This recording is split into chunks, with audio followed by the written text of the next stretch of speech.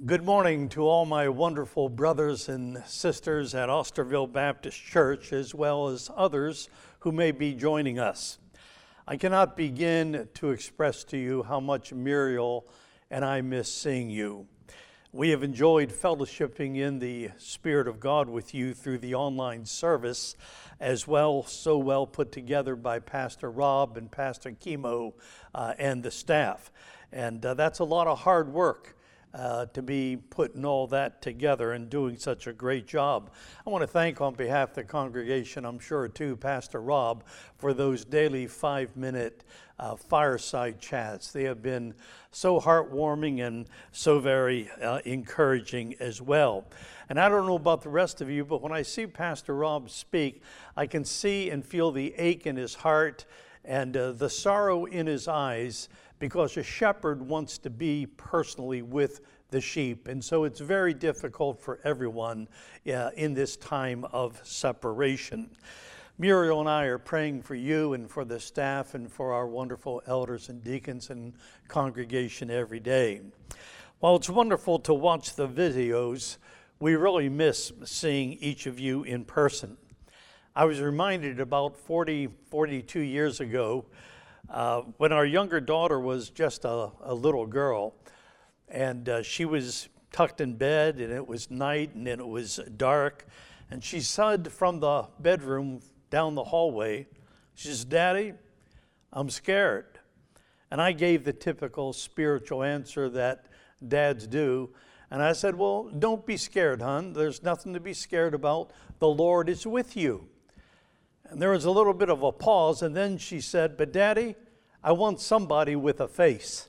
And I guess that's the way most of us are. We want somebody with a face, and we miss your faces. It's been great in Orlando in January, February, and now Hilton Head Island in March and April to see people who were able to visit at that time down in Orlando, here in Hilton Head as well.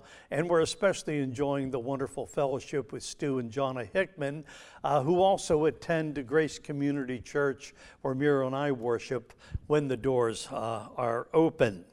This time of being confined in a small space can be rather stressful, and we all know that to be true, and especially those of you who have little children at home. Again, Mary Jo, the daughter I mentioned earlier, and her husband, Rob LaRocco, now have 3 boys ages 4, 8, and 12, and they live in a very small home down outside of Providence, Rhode Island. So a few days ago, I got this picture that's on the screen of our youngest grandson, Tazio. Tazio's age 4. His mom said to him, "Why are you hiding under the blanket, Taz?" Taz responded, "'Cause I needed some time alone."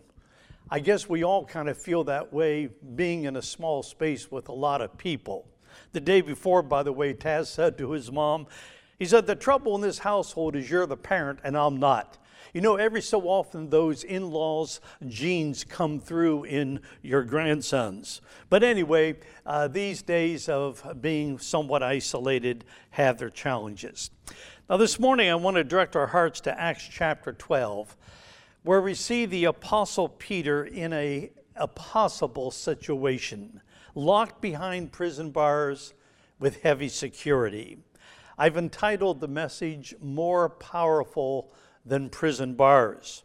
Whenever we go through hard times and difficult situations, the tendency is to focus on the situation, and that always will bring discouragement. We tend to live in the earthly dimension because we're in the flesh, and we view things from the outward appearance. But God transcends that earthly dimension, and He is at work in and through these difficult times, and wants our focus on Him so we see beyond that which is physical to what God is doing in our hearts and lives spiritually. We get very impatient, but God is never in a hurry. So let's look at Acts chapter 12 and focus all our thoughts on our great omnipotent and sovereign God who is absolutely in control. I'm going to read verses 1 to 5. It'll be on the screen in front of you. And we'll see that the persecution of the church is increasing. Verse 1 of chapter 12 of Acts. Now about the time Herod the king stretched out his hand to harass some from the church, then he killed James, the brother of John, with the sword. And because he saw that it pleased the Jews, he proceeded further to seize Peter also. Now it was during the days of unleavened bread, so when he had arrested him, he put him in prison, and he delivered him to 4 squads of soldiers to keep him, intending to bring him before the people after Passover. Now, as we look first of all at the persecution of the church, there are 3 things that we can see. First of all, we see the depravity of Herod. The depravity of Herod. In a sense, this whole chapter is about God and Herod. Chapter 12 begins and ends with Herod.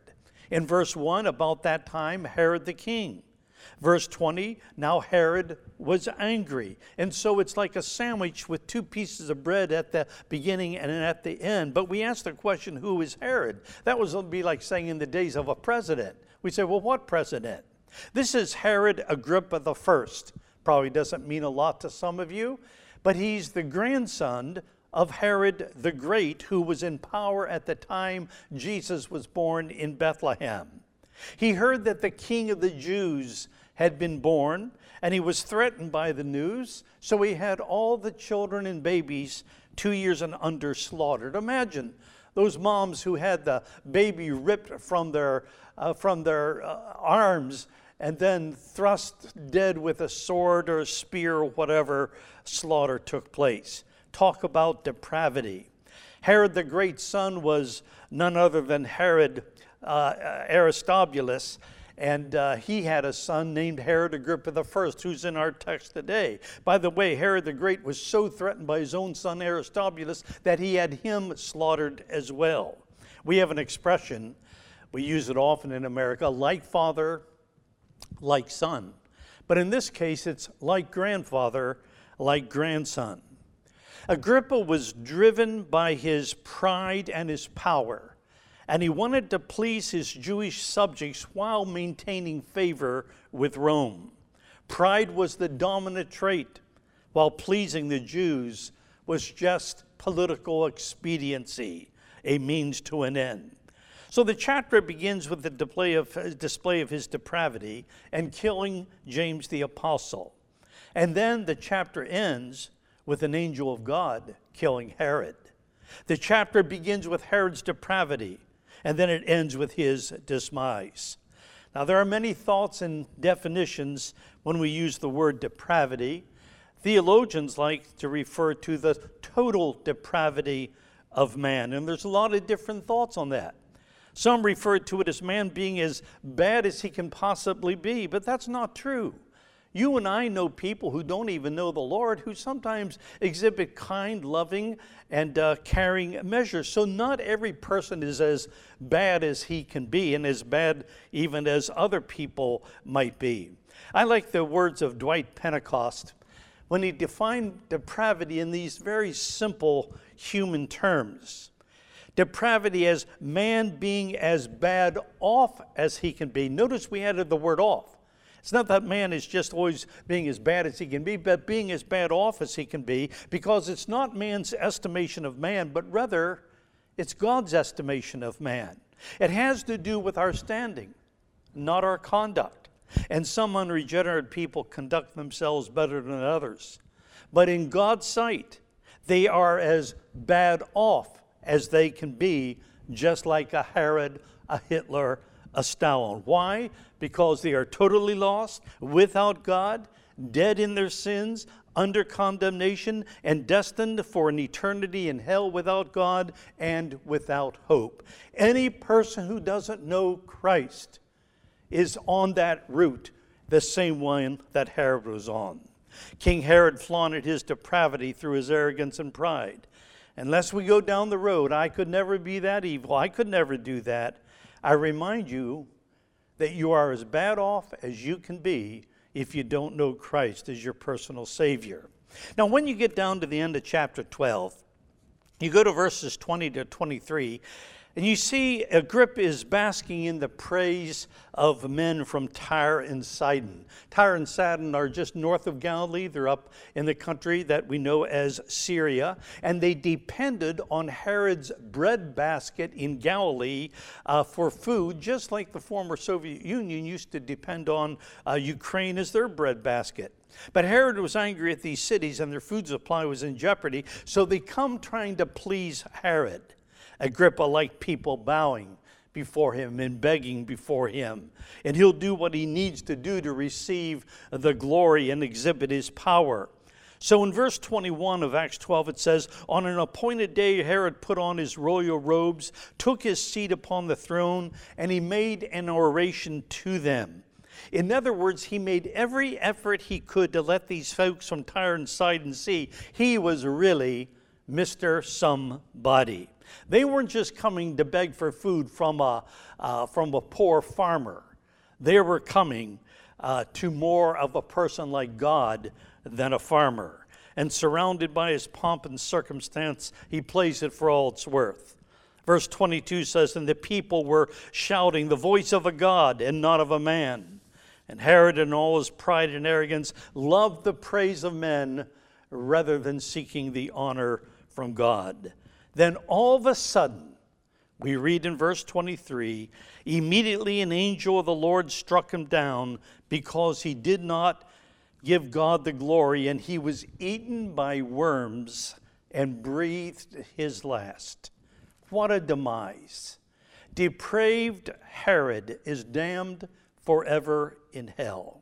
Now let's go back and pick it up again in chapter 12, where again that depravity of Herod continues to be displayed, this time in the death of James. Verse 2 of chapter 12 says, "He killed James, the brother of John, with a sword." Now there are several James in the New Testament, and this one is the brother of the Apostle John. They were known as the fiery sons of Zebedee. James was part of the inner circle of Jesus along with Peter and John.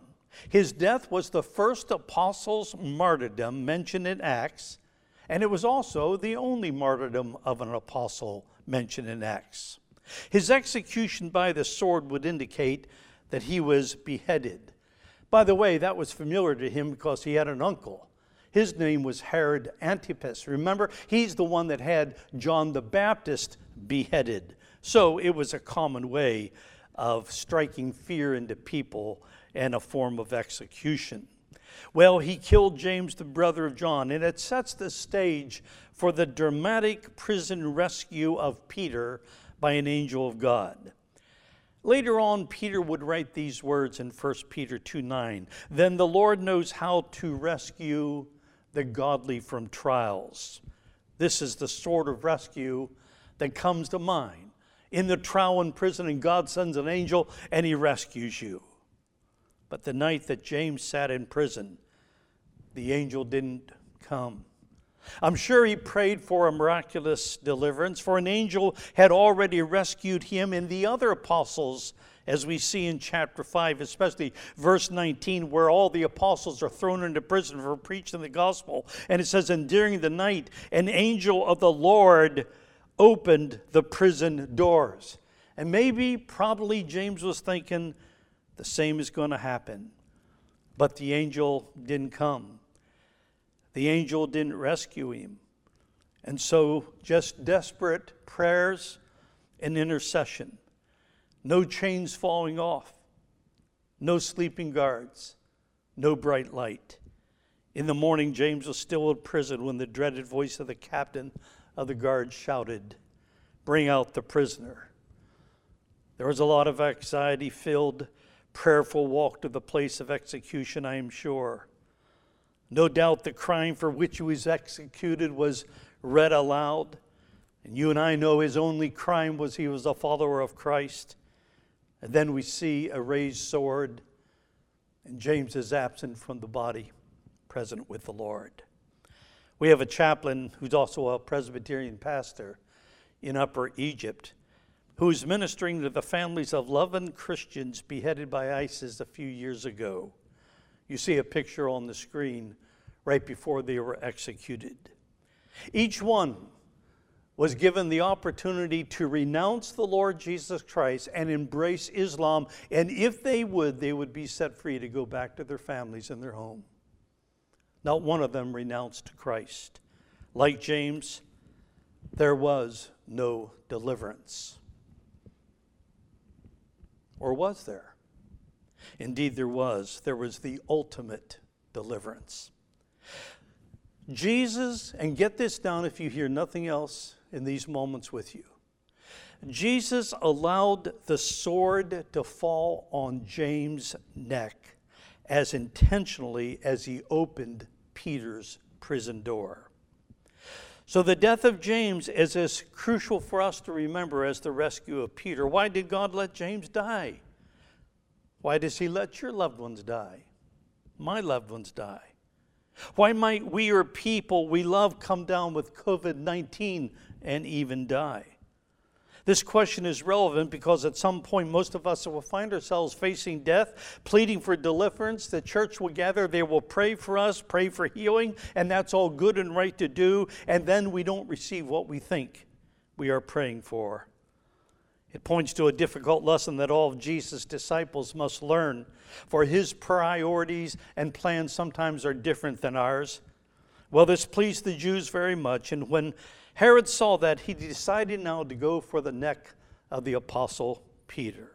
And so we come to this third point under the persecution. It's the detention of Peter in verses 3 to 5. Let me read the verses for you. In verse 3 we read, "And because he saw that it pleased the Jews, he proceeded further to seize Peter also." Verse 4, "So when he had arrested him, he put him in prison and delivered him to 4 squads of soldiers to keep him, intending to bring him forth after the Passover." So Peter is guarded by 4 squads of soldiers. No doubt those in authority remember the way that Peter and all the apostles had been rescued. How? By an angel of the Lord back in Acts chapter 5, verse 19 that I read earlier. Each squad now consisted of 4 soldiers. The text says 2 were actually chained to Peter, and 2 were stationed outside the cell door. Talk about an impossible situation. But God is more powerful than prison bars. So Peter was kept in prison. Verse 5, "But earnest prayer for him was made to God by the church." Now, they obviously didn't have social media in those days, but you better believe it that when the Apostle Peter is imprisoned, right after James has been beheaded, the news circulated fast to the church in Jerusalem. The church that started with 12 and then 120 and then 3,000 then added and then 5. And there are now more than 5,000 men and plus women and children. So no doubt up around 10,000. You know, when believers are threatened, we run to one another, don't we? And we pray. Now let's see how Dr. Luke describes God's answer to his praying people. We come to the second point, leaving the persecution and going to the power of God released. And we'll notice 3 things under here about Peter. First of all, in verse 6, we see Peter is resting. So listen to verse 6, if you would, please. "And when Herod was about to bring him out that night, Peter was sleeping, bound with 2 chains between 2 soldiers, and the guards before the door were keeping the prison." Now put yourself in Peter's sandals for just a moment. You know about James. He's been beheaded. You're in prison. And the same fate awaits you as awaited James. And yet we find Peter sound asleep in his cell. How in the world can that be? How do you sleep soundly at night when you know you're going to be beheaded the next morning? I thought of 2 possible answers. One answer might be preferred by me, because it wasn't that long ago that Jesus had to publicly restore Peter to his place of leadership because he had publicly denied the Lord 3 times. And so in John 21, he says, "Simon, son of Jonah, do you love me more than these? Do you love me, Peter? Do you love me, Peter? You, Lord, you know I love you. You know I love you. You know I love you. Feed my lambs, feed my sheep, shepherd my flock." And then he says this, "Peter, someday, you know, you're going to be an old man. Right now you're girding yourself and you're carrying yourself and you're walking wherever you want to go. But when thou shalt be old, you shall stretch forth your hands, and another will dress you and carry you where you don't want to go. Then he adds these words, and these spake he, signifying by what manner of death Peter would glorify the Lord. Those key words, I think, are when you are old. Peter at this time is probably around 25 years old. But he's remembering, Jesus said, you're going to be an old man someday. He knew he wasn't old. So maybe by faith he remembered that. He relied on it. He said, well, I'm going to be delivered because Jesus said I'm not going to die until I'm an old man. So I might as well have a good night's sleep. Maybe that's why he was sound asleep. Or maybe it was simply that Peter was trusting the Lord and he had resigned to the fact that even if he was going to die, he might as well not waste a good night's sleep. After all, I might as well die rested instead of tired. At any rate, he's sleeping silently on a hard cell floor, shackled to two soldiers with the threat of imminent execution. And all of a sudden, there we go. Just like King Agrippa, all of a sudden, suddenly, he met his death. He was taken by an angel of God. Now here, there's another all of a sudden. Keep in mind that while Peter is sleeping, the church is praying and God is working. I like the New International Version in verse 7 when it says, suddenly, because that's the way it often happens. You pray for something, a year after year, month after month, week after week, and you faint at times and you lose heart, but then you persevere. And then suddenly, just like that, God comes through and he answers your prayer. Look at verse 7. Isn't God practical? It says, a light shone in the prison. Why? So Peter could see what he was doing. So Peter finds the sandals, and then the angel says, hey, Peter, put some clothes on. You can't go out in the streets in your underwear, and you surely can't go to a church prayer meeting in your underwear. So get some clothes on, Peter. And Peter obeys all this. He thinks he's seen a vision. He's still half asleep. He walks past the first and second guard post. And then we read in verse 10, listen to this verse. When they had passed the first and the second guard, they came to the iron gate leading into the city. It opened for them of its own accord, and they went out. Wait a minute. Of its own accord. Humans have their own accord. They have desire. They have decision. They have impulse. Maybe it's a poor translation. What's the Greek word? Automate, meaning auto, self, mate, desire, self-desire, self-will, self-accord, self-impose. So the gate opens of its impulse, but gates don't have impulses. Inanimate things don't have impulses. God opened the gate. Those obstacles that we face in our spiritual lives and ministry are mindless gates that swing on the hinges of God's will. The soldiers slept. The mindless gate opened. That's the way it works when God means to get something done. Peter's work was not done, so nothing could stop Peter. Not yet. James' ministry was finished. Peter's hour had not yet come. Here's the point. God has a good plan for every one of his children, but there are innumerable gates of iron that are in the way. The soldiers did not wake up. Peter's chains fell off. The gate opened. Mindless material obeys the sovereignty of God. And as you walk in the will of God, remember F.B. Meyer's words, the man walking in the will of God is invincible. Every gate will open of its own accord because the cord belongs to God. Let's trust him together. Don't look at the locked gate and despair. Look at the locked gate and say, excuse me, I have ministry to do. Look at the soldiers and say, sleep on, and then move forward. You may think you're dreaming. You're not. Well, the angel left Peter. He realizes he's not dreaming. A miracle has transpired, so what does he do? He goes to the brothers and sisters where they're gathered.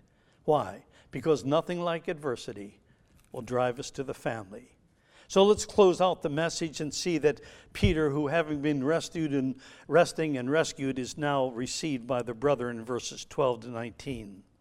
Verse 12 says this, "When he realized this, he went to the house of Mary, the mother of John, whose other name was Mark, where many were gathered together and were praying." Now, many is not the same as the 10,000 plus believers in Jerusalem. Probably anywhere from 25, maybe 50, depending on the size of the home of Mary. And it seems to be a very large home, indicating that she was a woman of means. And so the 10,000 plus believers are broken up into the homes around Jerusalem. I think the whole church of Jerusalem was praying. But they were separated into small groups, isolated in a sense from one another. Families, house churches. Just like we are today at Osterville Baptist Church. We can't go to the building on Main Street. But the building is not the church. You're the church. I'm the church. And we pray together, even in a small family group. And they're grieving the loss of James, but now they're thinking, oh my goodness, we can't lose Peter too. And these small groups praying all over Jerusalem exploded the doors of the hinges off of Herod's prison. God in his great sovereignty has chosen to respond to the prayers of his people. One well-known Bible teacher once said that God seldom acts in the affairs of men apart from the intercessory prayers of his children. By the way, the same word used for their praying is the same word that used of our Lord's Prayer in Gethsemane, meaning a very fervent prayer life. Now let's pick it up in verses 13 to 17, and we'll move quickly through this text together.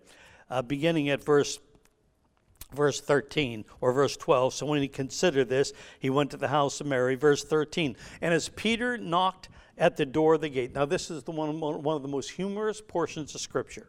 As Peter knocked at the door of the gate, a girl named Rhoda came to answer.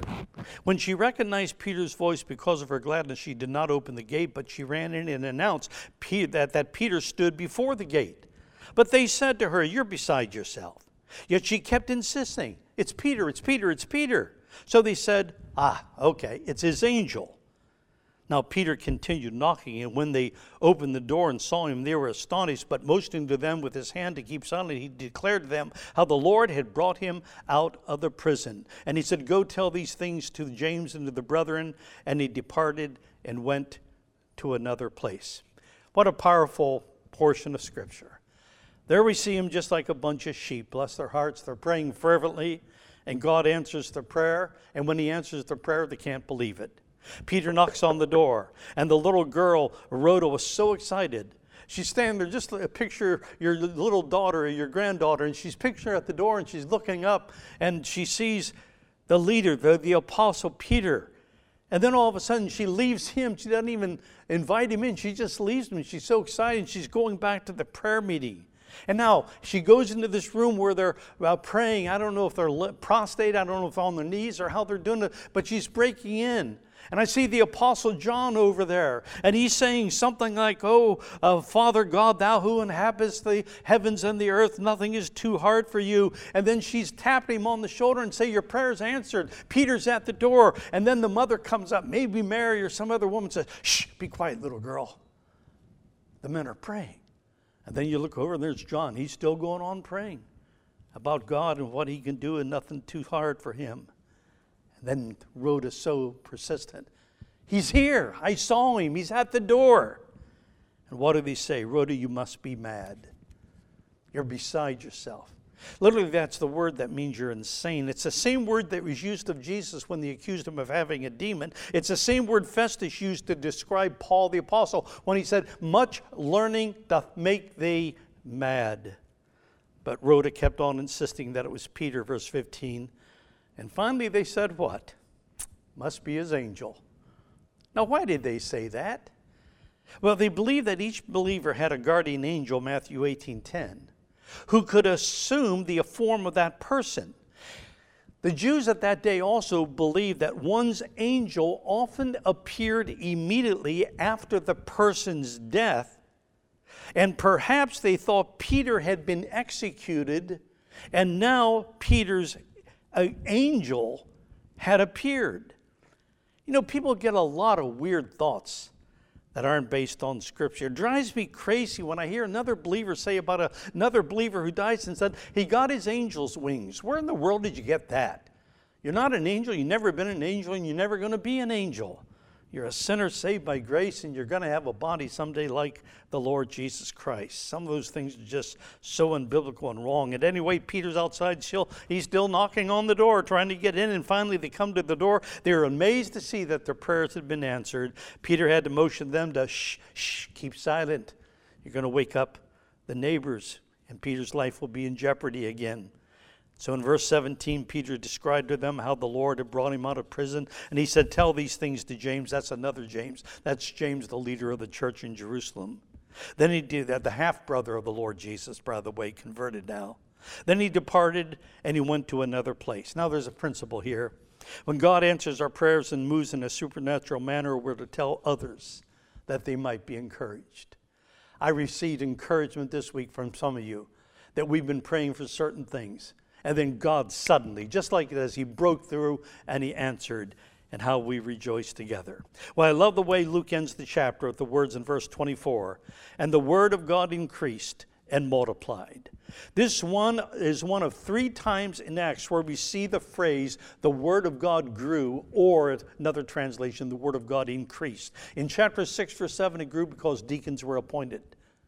But in chapter 19, verse 20, it grew as the result of the riot in Ephesus. But here, the emphasis in this verse is that it grew in spite of what has happened. The word of God increased. How glorious to know that God's purposes cannot be frustrated by mankind. God's purposes aren't delayed because of pestilences or disease or COVID-19. God is working out his plan. He's behind the scene. He's pulling everything together for his glory. How glorious to know his purposes will never be frustrated by mankind. He's building his church, and the gates of hell shall not prevail against it. More powerful than prison bars. Was true 2,000 years ago, and it's true today, and we have that same power available today, knowing that Jesus Christ is the same today, yesterday, today, and forever. Now, one of the things on my heart during these troublesome times is that God would give us a growing faith instead of a paralyzing fear. Not only that, but that we would be bold in our proclamation, in our witness for the Lord Jesus Christ, that others might see the peace of Christ in us while others are fearful, and that his word might increase all around the world. Dietrich Bonhoeffer wrote in letters and papers from prison these wonderful words. The church is the church only when it exists for others, not dominating but helping and serving. It must tell men of every calling what it means to live for Christ, to live for others. And that's what God wants you. Don't focus on yourself. Don't focus on COVID-19. Focus on God and then around and how God can use you to serve them. 3 applications. Number 1, let's focus on God, not the situation around us. Number 2, let's love and pray for one another and walk by faith, trusting God.